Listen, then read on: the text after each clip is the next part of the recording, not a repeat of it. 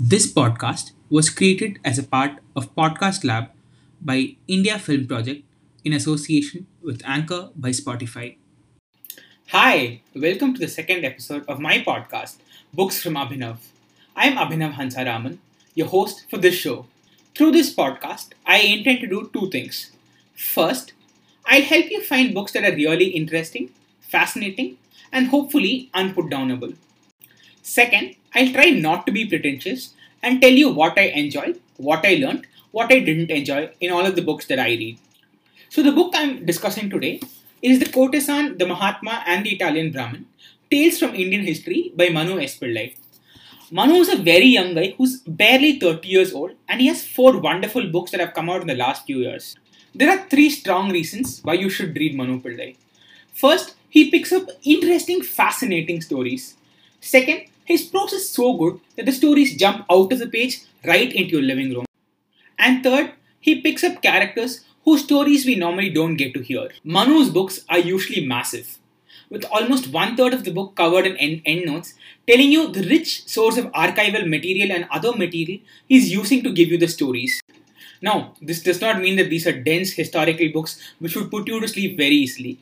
On the contrary, the insane amount of trivia that's filled in every book is just brilliant. For example, in his latest book, False Allies, Manu was just trying to make a point about this Indian prince who was posing with a tricycle to show that he was far more westernized than his counterparts. But look at the footnotes he's used to tell you this, right?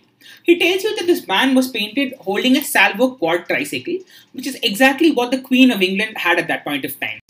He takes you to the equations between bicycle enthusiasts and tricycle enthusiasts because at that point of time, tricycle enthusiasts or the Tricyclists Association in London demanded special privileges in the city's parks. They argued that tricycle enthusiasts were patently superior to the boors and mortals who rode bicycles. Now, who could have imagined that in a book about Indian princes and the imperial Raj, he would refer to a book called The Story of the Bicycle published by Routledge in 1970. Enough about the author, now let's move into this book. This book has a really pretty cover. And again, why I did buy it on Kindle, because I ended up going to an event where this man was signing his books. I also ended up picking up a hard copy, and I'm really happy about it. Because dude, look at this cover, it's damn pretty, right? The book is divided into two major parts.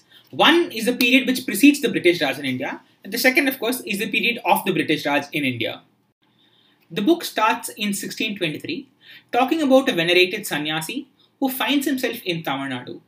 He receives the governor's welcome, accommodation in the finest quarters of the city, and most importantly, the promise of the friendship of the governor. But, unlike other sannyasis, he was a white man.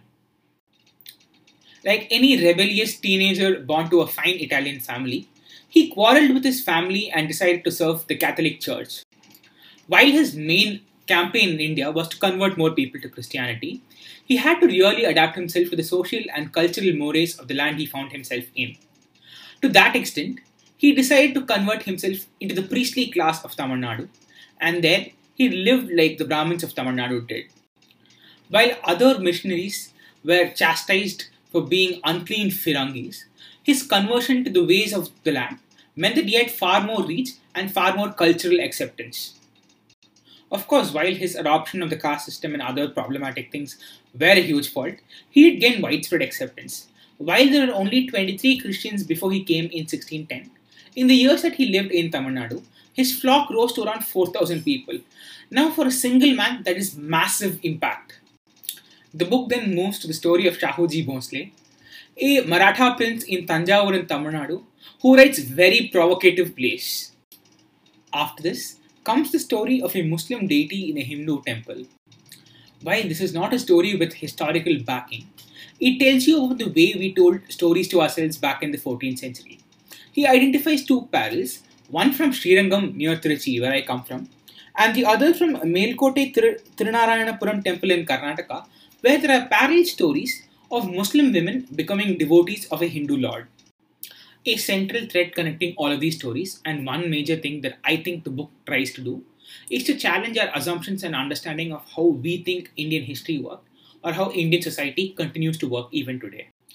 Be it notions on how cultures operate, interact with each other, on how religion and politics played against and played towards the same cause.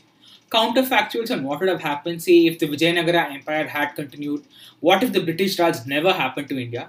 This book makes you think, if nothing else.